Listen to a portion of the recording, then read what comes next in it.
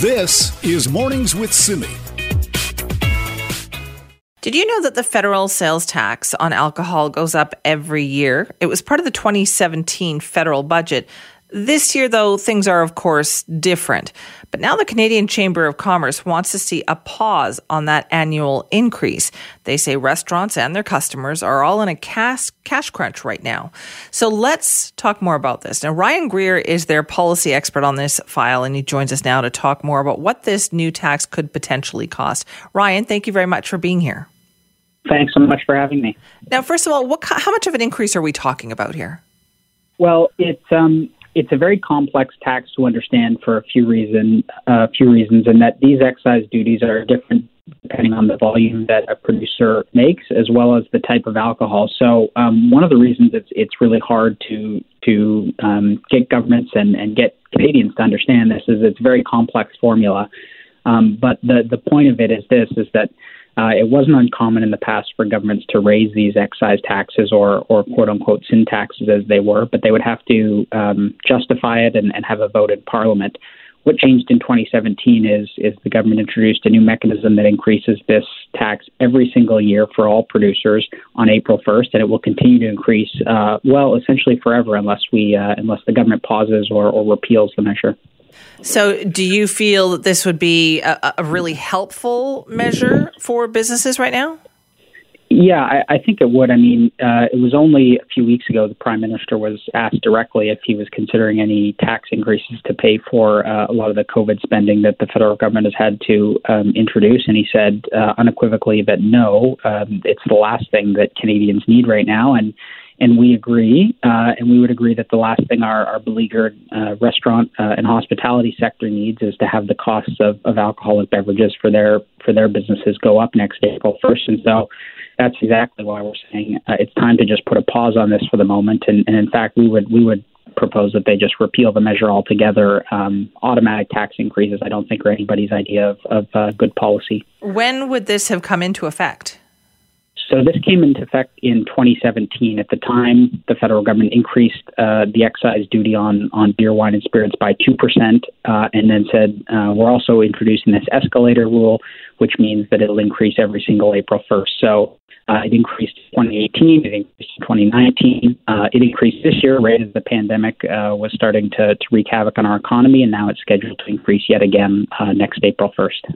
Now, that can't be the only, thing that you probably think would help, right? Restaurants and businesses to get back into things as for their pandemic recovery. Are there other measures as well that you think the government should be taking right now?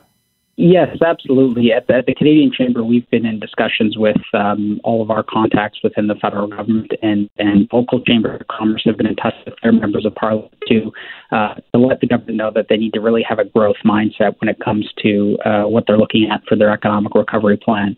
Obviously, we need to look closely at the benefits that are helping businesses and Canadians continue to get through what has been a very difficult period. But what we've also said now is that the government needs to look at how they can use the tax system, the regulatory system, as well as targeted investments to really help increase, productivity and innovation in this country and make it easier to do business so that companies that have been through a real difficult period, including our restaurant and bar industries, can innovate, can look at new approaches to doing business, and can grow and hopefully find new customers. Are there particular industries like the restaurant industry that you think should get extra support? Well, it's clear that, as we now sort of slip into the fall, that there are some industries that have been absolutely hit the hardest by the pandemic. The restaurant and hospitality industry is one, and we published some research only a few weeks ago that showed that upwards of 60% of all restaurants are in danger of closing within the next 3 months. Obviously, our travel, tourism, and hospitality industries, so hotels, airlines, and others in that business have also continued to be severely impacted. Obviously, people are not traveling at nearly the same volumes. The summer tourism season was lost for most operators. So I think it is important, although the government tried very hard to be very equal in how it supported various industries that being impacted. Now we have to look at which sectors are continuing to be hurt the most and how we can ensure that entrepreneurs and business owners and their employees are not left behind. All right, Ryan, thank you for your time. Thanks so much for having me. That's Ryan Greer. He's the Senior Director of Transportation and Infrastructure Policy with the Canadian Chamber of Commerce. And one of the things that they are targeting right now is little things that can be done to help out some of the industries that are hardest hit by the pandemic, including restaurants, right? So they would like the government to either pause or get rid of that annual alcohol sales tax increase, which was put in place in the 2017 federal budget. You may not have noticed it, but restaurants and bars certainly have. So we'll see if that'll be part of the economic recovery plan that the federal government announces in the coming weeks. This is Mornings with Simi. What started in BC about 6 weeks or so ago is now a trend right across the country, and not in a good way at all. It's cases of COVID-19 that are on the rise just about everywhere. More than 100 cases in BC yesterday, 171 in Alberta, more than 300 in both Quebec and Ontario. So what is behind this trend? Is every province facing something similar here, and why is that? Well, we're going to talk more about that right now with the help of our next guest. It's Sumon Chakrabarti, the infectious disease specialist based in Mississauga. Sumon, thank you very much for being here this morning. Good morning. Thanks so much for having me. Now, given that you study this and you're a specialist in this, does this disturb you when you see these numbers rising across the country? Yeah, I mean, nobody likes seeing this. On one hand, it is certainly expected that, once we open up things more, there's more personal contact, you're going to see this happening. But yeah, I think that what's happened, the trend is accelerating a bit more than we're comfortable with, and it's important now for us to dance with the virus and, put in some restrictions to kind of get this back under control. I love the way you put that. It's important to try to dance with the virus. Like, what do you mean by that? So we have this concept we call the hammer and the dance. So the hammer was kind of what we did at the very beginning in March. It was mainly around the country where you had to basically shut everything down to get the amount of transmission down as quickly as possible. And that's what we did. And it was successful in varying degrees, but it was ultimately successful all over the country. And the dance phase, now once you start to open things up, you expect there to be transmission. You expect there to be outbreaks. But what you do is you kind of dance with it. You sometimes release restrictions. You sometimes put them back to try to keep the amount of transmission low enough that everything is manageable. Unfortunately, it looks like it's spiked across the country, especially in BC, and that's why you're seeing some more restrictions slowly being put back to get this back under control. Is that because perhaps people, they were tired of the hammer, as you put it, and they just wanted everything to go back to being a good time? And it's up to health officials really to kind of find that balance of how much can be open safely. That's exactly right. And I do agree that even I'm tired of this. It's been 9-10 months now, and I think that especially in certain areas, certain age groups, we've noticed that it makes sense. There's a fatigue there, and I understand why people are kind of wanting to go back to their previous normal state of normal, but it's tough. The virus is still with us. So what do you think is really going to make a difference here? I've been reading as well about how some countries have rapid testing, test results in half an hour kind of a thing. Will that make a difference? I think it has definitely the potential of doing a big impact if we have that. Right now, the Canadian government is vetting this to see if we can use it in the population. I do think it has a lot of potential, and it might help, especially with all these lineups around the country at the testing centers, which are rapidly being overwhelmed. I think that's another big concern people have, is that why weren't we ready for, when we did open things up and did start to get more tests, to really test as many people as possible? Well, actually, the thing is that right now, it might be almost too much of a good thing, is that right now we obviously wanted to have a lot of broad testing, but what's kind of happened is that we're also seeing a lot of low-yield testing, so people that have no symptoms, no high-risk contact. And, for example, I'm going to the cottage. I want to get a test and make sure it's negative before I go. Right. And I'm not saying that people are doing that because the government did say go ahead and get tested, but I think we do need to reel things in a bit and focus where the high-yield and high-risk testing will be. And what areas would that be? What would constitute a high-yield, high-risk test? So let's say somebody who has symptoms of, a sore throat, fever, shortness of breath, that type of thing, or somebody who's gotten a notification from the Canada app, or somebody who's been in contact with somebody proven to be COVID-19 in a workplace. These are all situations where I think it's very important for us to test. But a lot of the low-yield ones, I just want to make sure I don't have COVID. I just want to make sure I'm going before I go to see my friends downtown. These are the types of tests that are actually quite numerous and are adding to the bulk bulk that we're seeing that's overwhelming the labs. Right. Are people taking that seriously enough, do you think, Simone? That whole idea of, you mentioned the sore throat. And I think of I've heard and read so many stories now, people, with a sore throat, but they still went out. And it turns out that was also the, COVID-19. Absolutely. And think about this, too. Like now, if you're looking at these, 4-hour lineups in some places in Ontario, where I can speak the best for Ontario, is that, I don't want to go there in a lineup for 4 hours and wait. That's, it's understandable, but that's why we have to really, really address this quickly so we can kind of get this back on track. Okay. And so how do we do that then? And in your opinion, how do we get this back on track? I think one of the things that we can do is kind of change the messaging in terms of who we want to be able to come to the testing and prioritize those tests. The other thing that we're talking about in Ontario is that maybe kind of having testing done in other places, for example, outside of the hospitals. They talked about the pharmacies, for example. And what we could maybe do is decant some of these more low-risk tests. If you have no symptoms, all that stuff, you go to the pharmacy instead, and you have the high-risk type of criteria come to the hospital. And that's one way we can kind of keep the testing going, but also, prioritize the ones that we were talking about. Because you're right. When it comes to getting a test, there's so many different categories of people, aren't there? You may know somebody who had COVID-19, but you yourself don't have symptoms. You would still want a test at that point.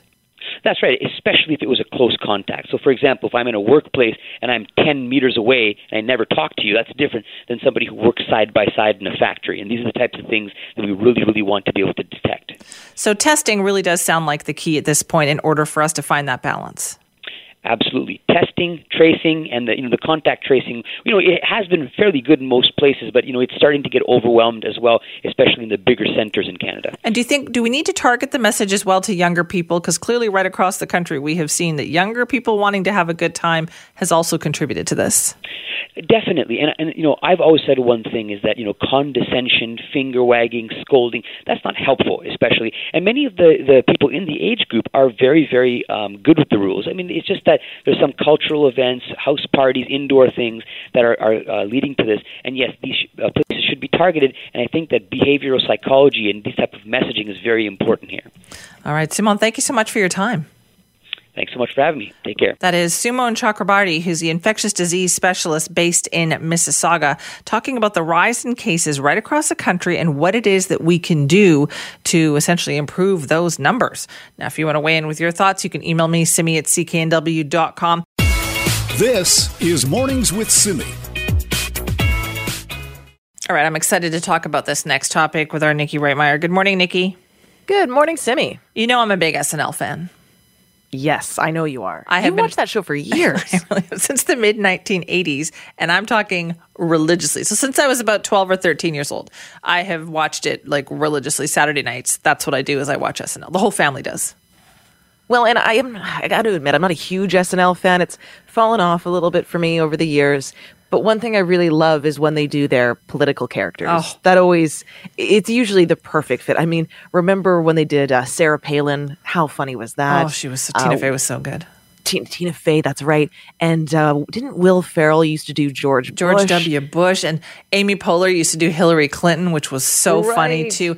And I was very skeptical when they brought in Alec Baldwin to do Donald Trump because they used to have Daryl Hammond do Donald Trump, and I thought that was the best Donald Trump impersonation I had ever seen. But I stand corrected because Alec Baldwin was also very funny. Now comes the news that they have picked their Joe Biden. Exactly. So who could you imagine playing Joe Biden? I think they selected is perfect. They used to have Woody Harrelson played him once during the debates last season, which was hilarious.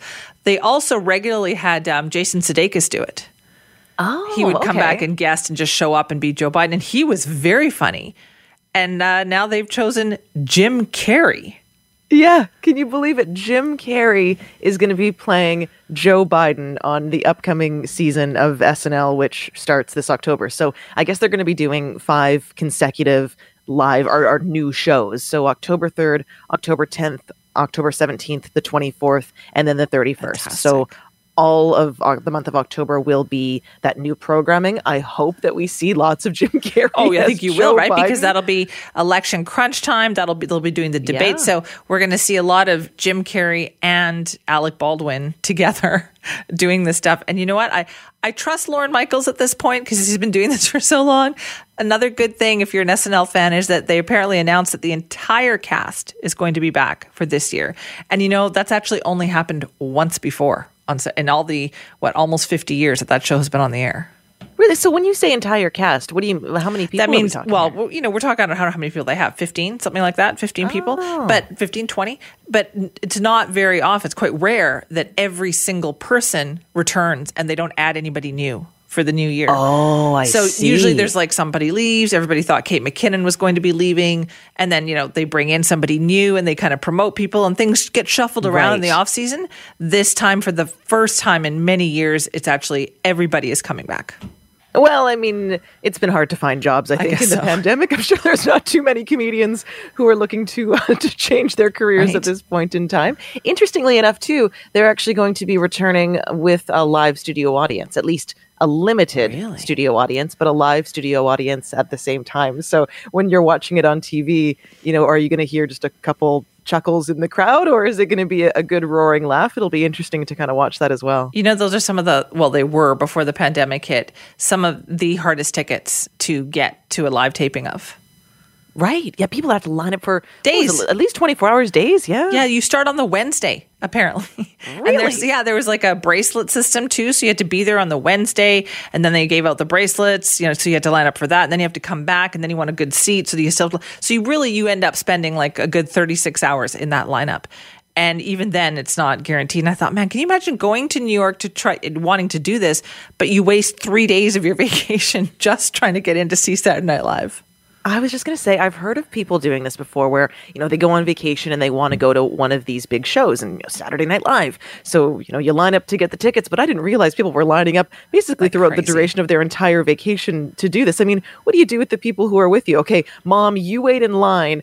I'm going to go with Dad to see the Statue of Liberty. And then, apparently you had to be there too. There was you couldn't pay somebody to stand in line. You can't sell those tickets, nothing. It has to be you with the bracelet. So it was just so hard that I was like, this is never going to happen. And yet some shows you can just walk by. I remember being in New York one time and we were out for a walk and we walked by and they were on the sidewalk recruiting people to come in and watch a taping of the Wendy Williams show. Come on in, come watch a taping of the Wendy Williams show. And I was like, no, I think I'll skip that one, but thanks very much. We'll pay you, please. Yeah, exactly. So that's exciting. Jim Carrey will be on SNL. And listen, we can't go down there anyway to watch it because the border is essentially closed. And do we really want to go down there? Yeah, I mean, I guess that's the other side of it anyways. We couldn't go down there and see Jim Carrey in person anyways, or line up for days if we wanted to get those exclusive tickets. Now, it's interesting because the border is actually, I shouldn't say it's set to reopen, but the agreement that is keeping it closed expires next Monday, so September 21st. I don't think there's a chance in heck that they're going to be reopening that border on September 21st. And Reuters Canada was actually getting a little bit of inside intel from both Washington and Ottawa. Sounds like the border will remain closed until at least the end of November, so past American Thanksgiving. And I don't think that comes as too big of a surprise for most people. There are very few reasons, I think, at this point to open up the border to anything but non-essential travel. I do think of our friends in Point Roberts. I know that they've been struggling, even when we talked earlier this week on the show about what the winter forecast is supposed to be like across Canada. And in BC, they're calling for some really wintry, nasty, stormy weather. And I thought about those people who have cabins in Point Roberts not being able to winterize them. Yeah, I know. So many issues there to deal with. I can't even go across the border to buy my Halloween candy like I usually do. But, these things, right? Anyway, thanks, Nikki. Thanks, Simi. This is Mornings with Simi. The province is taking action to help slow the overdose crisis, and soon more health professionals like registered and psychiatric nurses will be able to prescribe safer drugs to people at risk. That is Global News anchor Neetu Garcha yesterday after the province outlined changes to the Safe Drug program. We wanted to break those changes down a little bit more with the help of our next guest. It's Garth Mullins, host of the podcast Crackdown, where he explores the lived experiences of drug users and analyzes policy decisions. And he joins us now. Garth, thanks for being with us. Hey, Simi. Thanks for having me. Now, what did you think of that decision yesterday that now more people can prescribe, safe drug alternatives? Well, I mean, on the one hand, I was glad to hear it. So the reason so many people are dying is because of a contaminated drug supply. And that means that the rules make it so that you can't access a pharmaceutical version of what you'd be doing. So everything that people are trying to do on the street, there's kind of a version of at the pharmacy.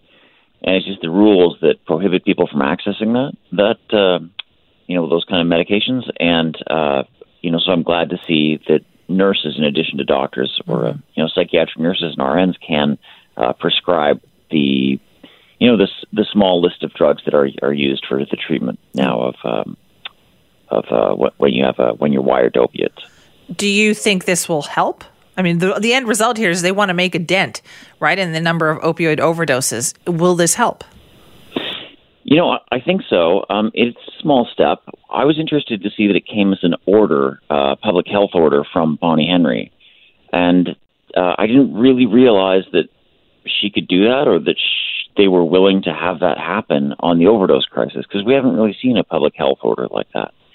It means that you kind of don't have to wait for Ottawa and every politician in the country to agree. You can kind of just move ahead with things on an emergency basis.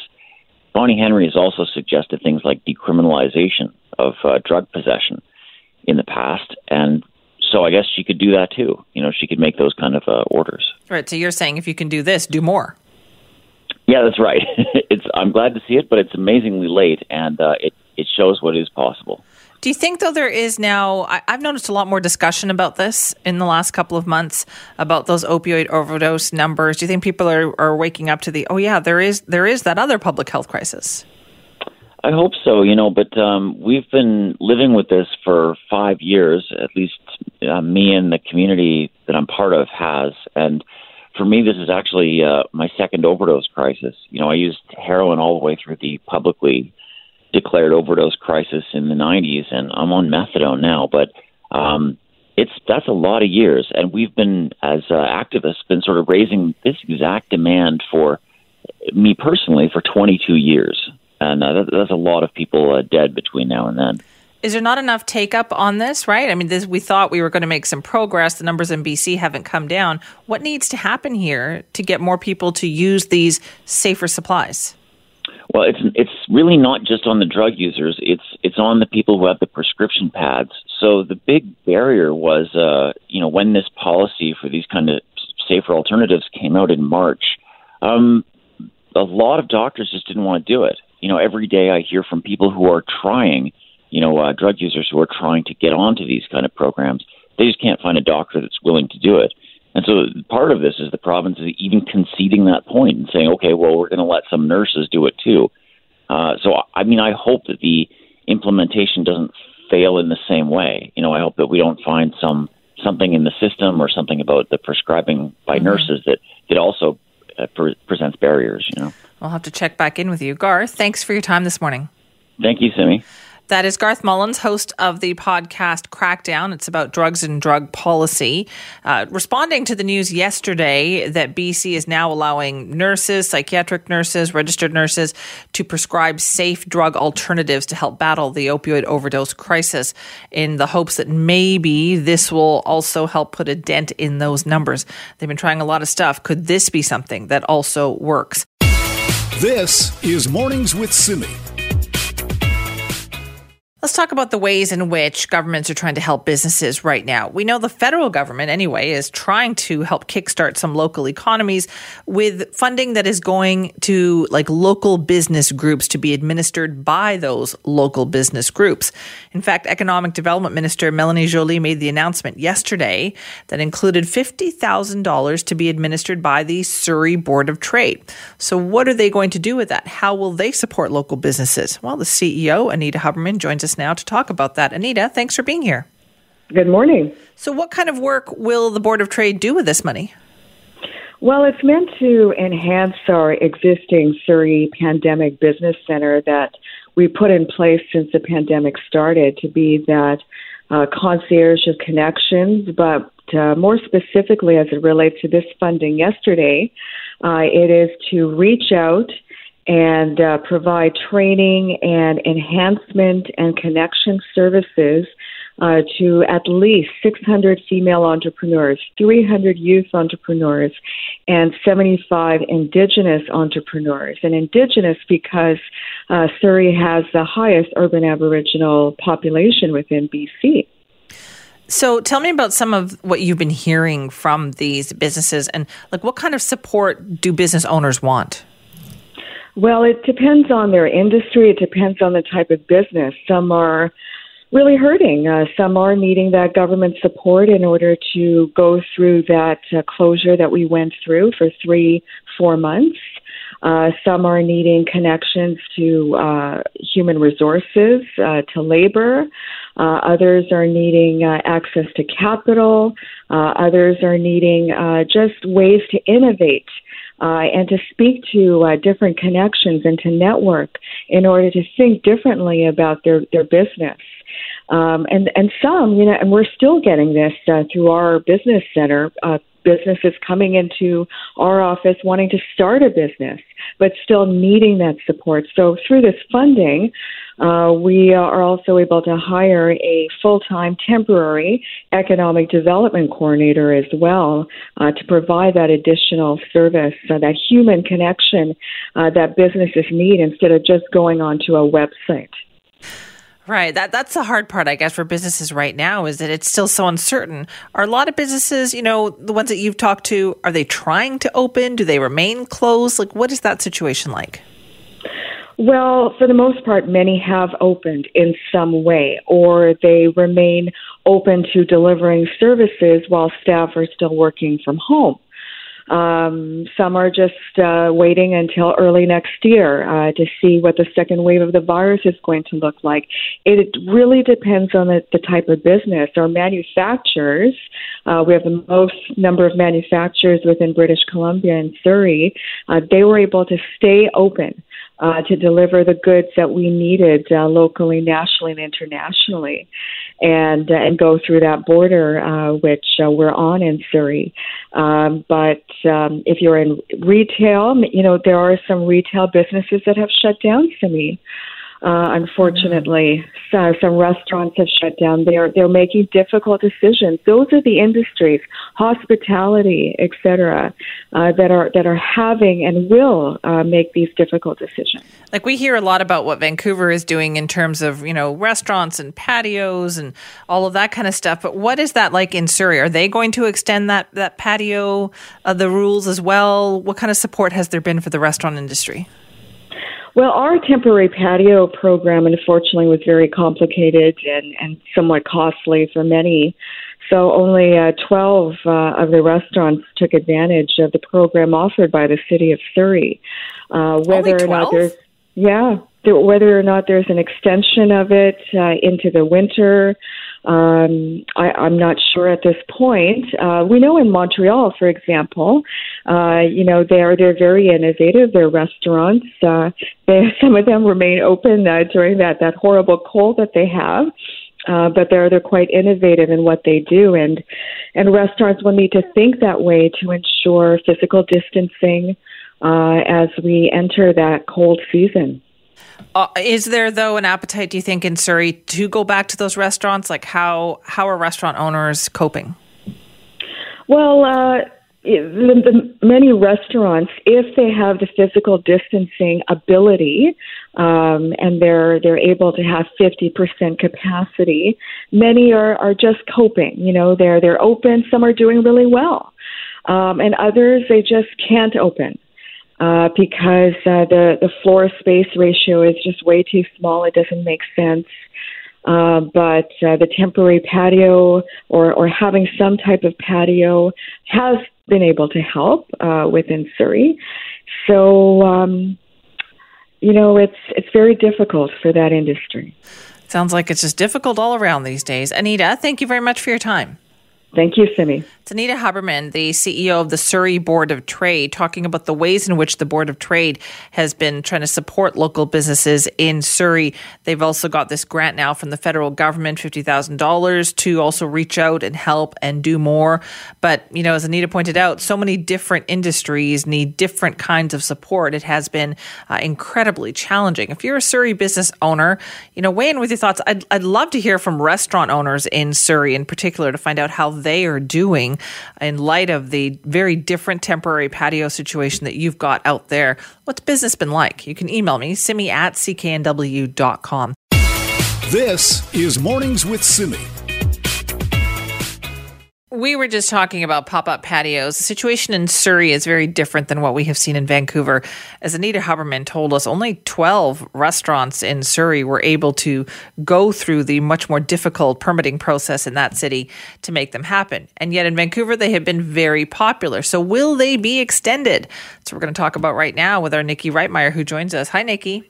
Good morning, Simi. My reaction was the same as yours. You know, I'm listening to my radio at home, and I heard Anita say only 12 restaurants in Surrey have taken advantage of this pop-up patio program. I thought, what? 12? Because you see them all over the place in North Vancouver and in Vancouver, for sure. Yeah, I know, and I'm surprised. And so they're blaming the permitting process, saying that it was just too difficult and convoluted. Whereas I think in other jurisdictions like North Vancouver and Vancouver, they were just like, you want to do this? Do this and go ahead. But people seem to really like them. People seem to be enjoying them. You know, they are nice through the summer months. I know that Delta's voted to extend their patio program, as have North Vancouver and Vancouver. And I think that a large part of that is due to the popularity of them. When you drive down the street, you usually see people sitting out there enjoying I was going to say sunshine, but I guess enjoying the smoky weather instead. And they have been a really nice source of additional business for restaurants, for bars, where people are maybe a little bit more hesitant to be going inside. Right. Now, this program's being extended through the winter, which will they be as popular through the winter time? I just can't imagine seeing people sitting on a patio on the curb in the middle of winter. I don't know. I can't picture that happening either. But, you know, some people might like it as a way to do that. Are your dogs okay? Is everything okay? This is okay. So this has not happened. Charlie, please. Mom's on the radio, Charlie. Like, how many months have you been working from home and this has never happened? So what's happening right now is I have a friend who's staying with me, and bless her, she's much more motivated than I am. So she got up this morning and she went out for a workout. So she just walked back in the door again. But Charles, who's a small Jack Russell Terrier, emphasis on terrier, has heard her come home. And now he's having a full-blown meltdown because, Mom, oh my goodness, can you believe it? An intruder has walked through the door. I'm trying to save your life. And he has currently gone to hide under the bed. So that's now why he's scared. We have silence. Yes, silence once again. Well, you know, Charles is an exceptional dog there. I guess what he's used to is just seeing somebody walking around in jogging pants and lying in bed all morning. That's what he's used to. Yeah, that's exactly right. So who's this other person walking? Who's this motivated person that came back from the gym? But okay, good to know. All right, anyways. So we'll just go back to our discussion here. We were talking about patios and the temporary patios and whether or not people will actually use them through the winter because City of Vancouver, the council there voted to extend that. The Downtown Vancouver Business Improvement Association head is Charles Gauthier, and he shared some comments from restaurant owners about what their experience has been like. We had a comment section on the survey, and I'll just read them verbatim. The temporary patio has greatly benefited our business during the COVID-19 relaunch. Given the current situation, it will likely take years for the economy to recover. It will be great for the city, or if the city allowed patios to remain permanently with the added enhancements. Another respondent said the patios are a huge success. Another respondent said, this is essential for the survival of my business at this point. Okay, so it sounds like they got their wish. This is going to happen. But that's my question to you, Nikki. So in the month of November, when it is cold and it is gray and it is raining, are you going to sit on a patio outside? No, I couldn't imagine anything worse. I hate being cold and wet. I don't want to be sitting on a patio as a car drives by and splashes me with slush. Oh, yeah, I never thought about that because I was thinking, they'll have it covered. They'll put the umbrellas up. They'll have the heaters, I'm sure. But you're right. Cars driving by and splashing you, not great. But the important thing here is that the cities are showing that they're willing to work with restaurants to make accommodations, and that businesses have this option if they can make it work for their patrons and if they can make it work for their location. So ultimately, I'm skeptical as to how popular they'll be. I'm glad to see cities doing this because it shows that they're willing to make these types of accommodations to assist businesses through this really, really tough time. Yeah, and we don't know, right? They might be very popular. We had a story in the news run this morning about how those outdoor patio heaters are now the new toilet paper. Really? Yeah, they're sold out everywhere. Hilarious. Okay, so yeah, you never know what could happen. And, I heard too that patio chairs were going like crazy when these pop-up patios first became a thing. So, the popularity of them has really been taken off, and I'm glad to see it. We'll see what happens. All right, Nikki, thank you. Thanks, Simi. Say bye to Charles for us. I will. That's our Nikki Reitmeyer there. We're talking about those patios, the outdoor ones, the new ones, the temporary ones, being extended now for several months. Vancouver City Council voted on that last night. Would you use one of those? Would you go to a restaurant in, November and choose to sit in those new outdoor spaces there? Let me know. Simi@cknw.com. This is Mornings with Simi. Now, if you live in Surrey, then there's a lot going on right now. It seems like the police transition dominates the discussion. But, it wasn't that long ago that the pace of development was the real hot topic. For a long time now, I think many Surrey residents have felt that there's just too much development at the expense of building the amenities of their communities. Things like community centres, libraries, having enough parks and green spaces for people to enjoy. It was a very hot topic in the last municipal election when Doug McCallum promised more, quote, smart development, whatever that means. Well, this week, even though residents haven't had a lot of access to the community centres they do have, some substantial housing projects were approved by Surrey City Council. So, once again, all of those concerns about development and the lack of infrastructure being raised once again. We wanted to talk more about this. Joining us is Mike Bola, president of the Cloverdale Community Association. Mike, thanks for being here. Good morning. Thanks for having us. What did you think about the decision to go ahead with some of these big projects? Well, I'm not surprised. We know that mayor and council have been approving almost every development project that's been proposed, and a majority of these are being held in downtown core of Surrey there by City Hall, where these high-rises are coming in. So when the mayor talks about these $1 billion projects, that's where a majority of these are taking place. But we as an association have been seeing quite a bit of it happening in Cloverdale, mainly up in the Clayton Heights area. During this COVID time here, we've been busy with developers contacting us virtually over the phone or, sending us emails saying, hey, I got this project. I want to, get this thing moving forward. And I don't know, what's behind it, but it seems like, because of everything being switched over to online council meetings, a lot of things are just being pushed through here. And we're not surprised. We were hopeful that there was going to be some kind of pause to development and let infrastructure catch up, as what Mayor McCallum had said during his election time, that he was going to promise to do smart development, but we haven't seen any of that happen here in Cloverdale. And not only that, didn't Cloverdale have an ice rink that was supposed to happen? Well, yeah, that's part of another problem that we've been trying to fight. Again, that caught us off guard right after the election. We heard about this. That was something we spearheaded back in 2014-15, that got canceled for no reason other than citing that the soil was unstable. But again, we know that there was professionals who were paid to do the soil assessment. So yeah, that was one infrastructure project that got canceled. The Clayton Community Center, which was delayed recently, that was already under construction prior to this council coming in. So there is nothing that this mayor and council have done for our community here regarding infrastructure, but we've seen a lot of development being pushed through. So it sounds like you're just right back to where you were a couple of years ago. Yep. Well, yeah, we're just business as usual, and we have to work with the developers because it's not the developers' fault or the city staff. City staff. I've spoken to a lot of the city staff members, and they've said we haven't got any direction from any mayor and council that there's going to be a pause in development. We've been told that continue on as business as usual. So. Why should we end up pushing back to developers? Developers are within their right to, develop. So We are working with them. It's better for us to work with them rather than just let them go for a free-for-all and then, overcrowding things and whatnot is what usually happens when you don't get involved. So we've been successful with a lot of the projects. It's just that we're a little bit frustrated with how things have been playing out here in Cloverdale. There is no infrastructure going in.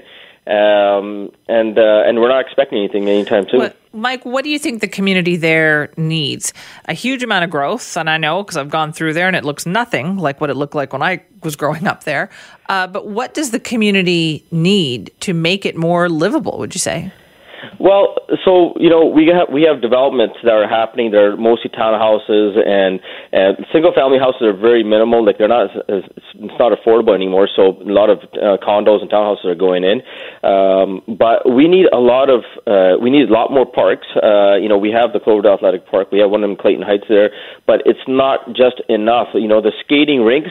I know not everybody is into ice skating or whatnot, but that's another business revenue, and there's a shortage of ice compared to other cities. If you compare yourself to Abbotsford has more ice than Surrey right now. There's not just ice. There's also we had the swimming pool here. That's the outdoor swimming pool. There's a demand for an indoor swimming pool here, and a lot of people are saying that we have to drive down to Fleetwood, up to Surrey, Fleetwood, the Surrey Complex one, which is fine. That's a ways to go. But that's a ways to go from Cloverdale all the way up Fraser Highway just to go swimming? Right, and the other thing is that pool is always crowded. It is overcrowded. I used to take my kids there, and I can tell you right now, we used to stand in line just to get into the showers. It's so busy there. So there's a need for more infrastructure in spreading it out, not just saying, okay, here's for Cloverdale, here's for Fleetwood. It's for everybody in Surrey. But we have a lot more land on our fairgrounds that can accommodate that kind of stuff. So there's more demand here for that kind of stuff. There's a demand for a track and field. We haven't seen that happening yet. We don't have a track and field anywhere here where we can, where seniors want to go and just go for walks in a closed area. How much of a problem is this going to be then? You talk about a couple of years from now, like what are kids supposed to do? Where are they supposed to go? How do you keep them occupied? Well, parents are driving them around. That's what's happening. Parents have to take them to the areas where they want to go for parks and and sports and all that. There's nothing that's local here that they can easily go to or take public transport. That's another whole topic that fell apart. Based on false promises, and which everybody knew. Kids can't go on their own anywhere because there's not enough buses or not enough other transportation. All right, Mike, I have a feeling we're going to be talking more about that with you, so thanks very much for your time. I appreciate it. Thank you. Mike Bowla, president of the Cloverdale Community Association, talking about Surrey City Council continuing to approve projects and still no big infrastructure projects that are being approved either to go along with the increase in the population that these projects will bring. Remember all those ones that were promised? Well, they were put on hold, some of them because of the pandemic, some of them for budgetary issues.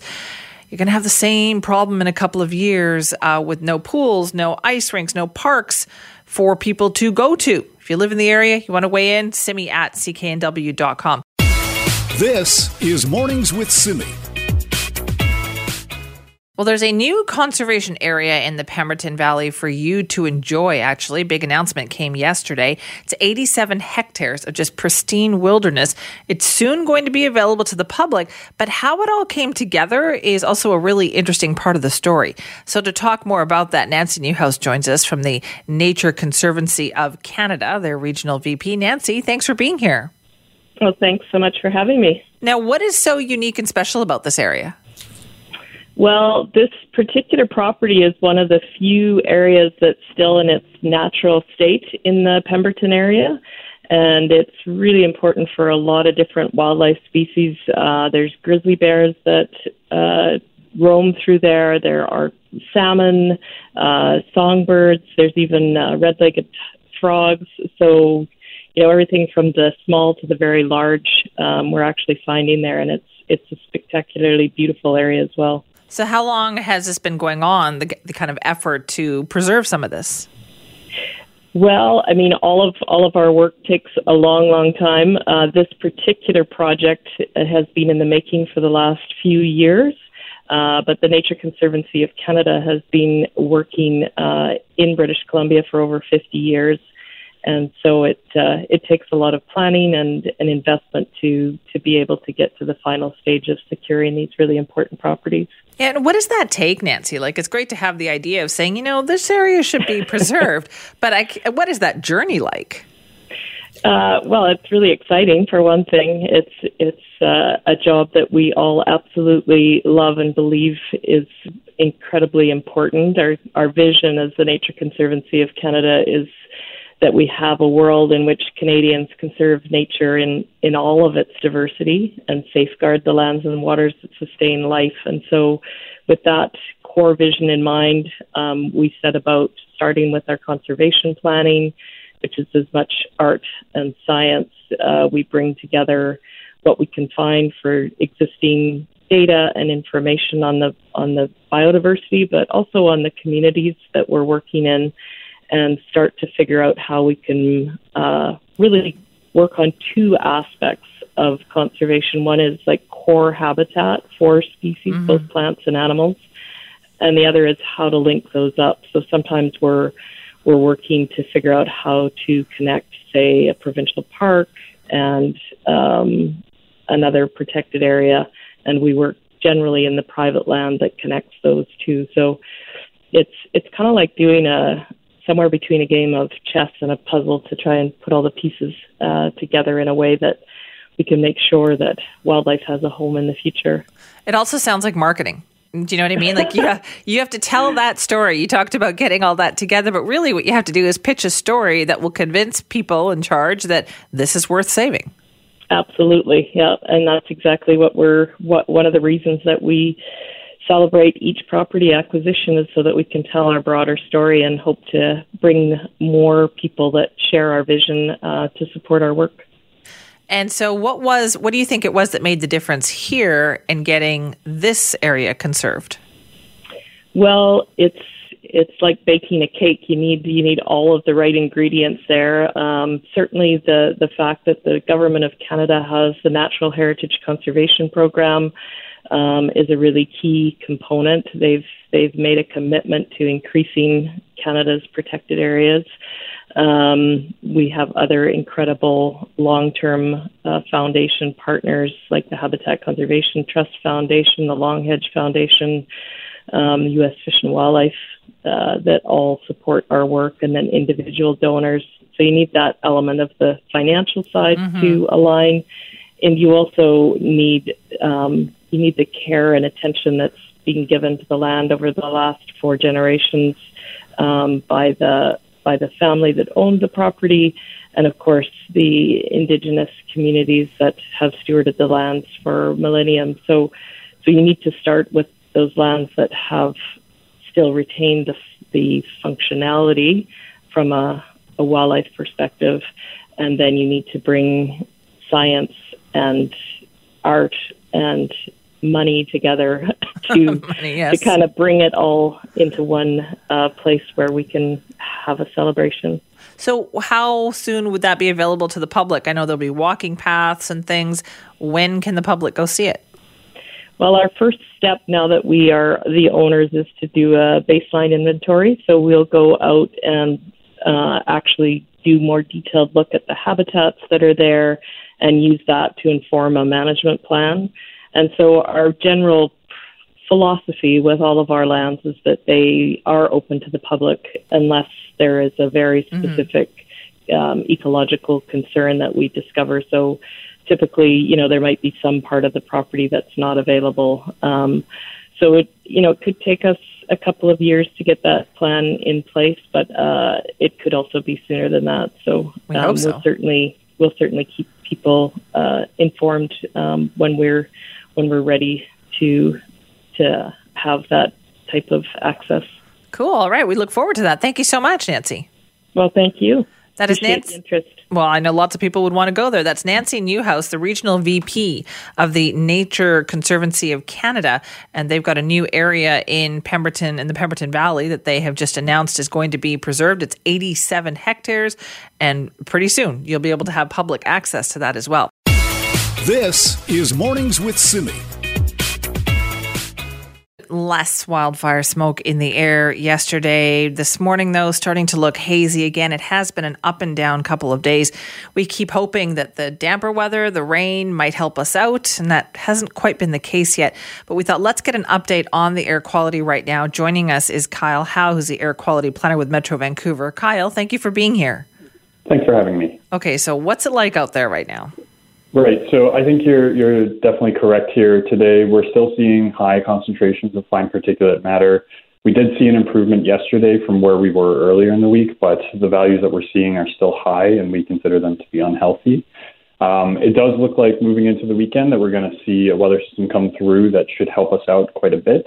But until that time, we're still advising people to sort of follow the guidance that we provide in our advisories. Okay, and what is that guidance? So for anybody who has some pre-existing conditions like lung or heart diseases, people with acute infections like COVID, or the young and elderly, we encourage them to reduce their outdoor activities and to seek shelter inside. If they have a HEPA filter or some other filtration device, that would certainly help. But it's really about minimizing the amount of activity that you're doing outside and reducing your exposure to the smoke. Yeah, Kyle, do you think sometimes people underestimate the impact that smoke is having?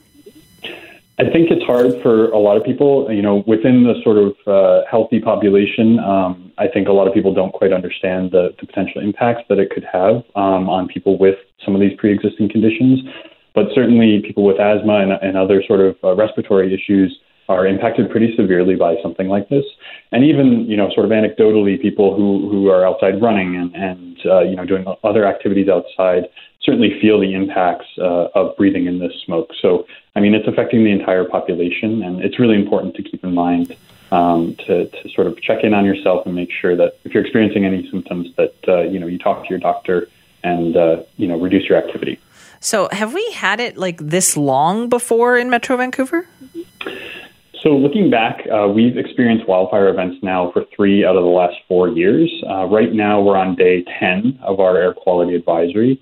But back in 2017, we did have an 11-day long advisory, and then in 2018, we had a 14-day advisory. I think this year is a little bit more analogous to 2018, just with sort of the levels of smoke that we're seeing. But it's certainly not good, and especially to see this in 3 out of the 4 previous years is a very big concern for us. And I'm sure you've been monitoring this very carefully. So do we know when things might substantially improve for us? So yeah, we've been watching the data very closely, and like I said, I think there's a predicted weather system that's going to start moving into the region starting tomorrow. With that system, we're hoping to see increased westerly winds to help bring in some of that cleaner marine air. And so we should start to see an improvement starting tomorrow, and then hopefully by Saturday, things should look much better. But again, we're closely watching the data. These fires are very dynamic, and smoke can change very quickly across the region. And so what's the harmful effects of the smoke then, Kyle? What is in there that causes this problem? So the biggest thing that we're looking at when we talk about smoke is fine particulate matter, or PM2.5, and this particulate matter can be inhaled very deep into the lungs. So that's really the concern, is that this particulate matter can go very deep into your body, and this again is especially a concern with anybody who has underlying conditions and other sort of respiratory issues and acute infections such as COVID-19. So that's the concern with a lot of the smoke. I guess what people probably don't realize is it's why they've probably been breathing a little bit heavier in the last week or so.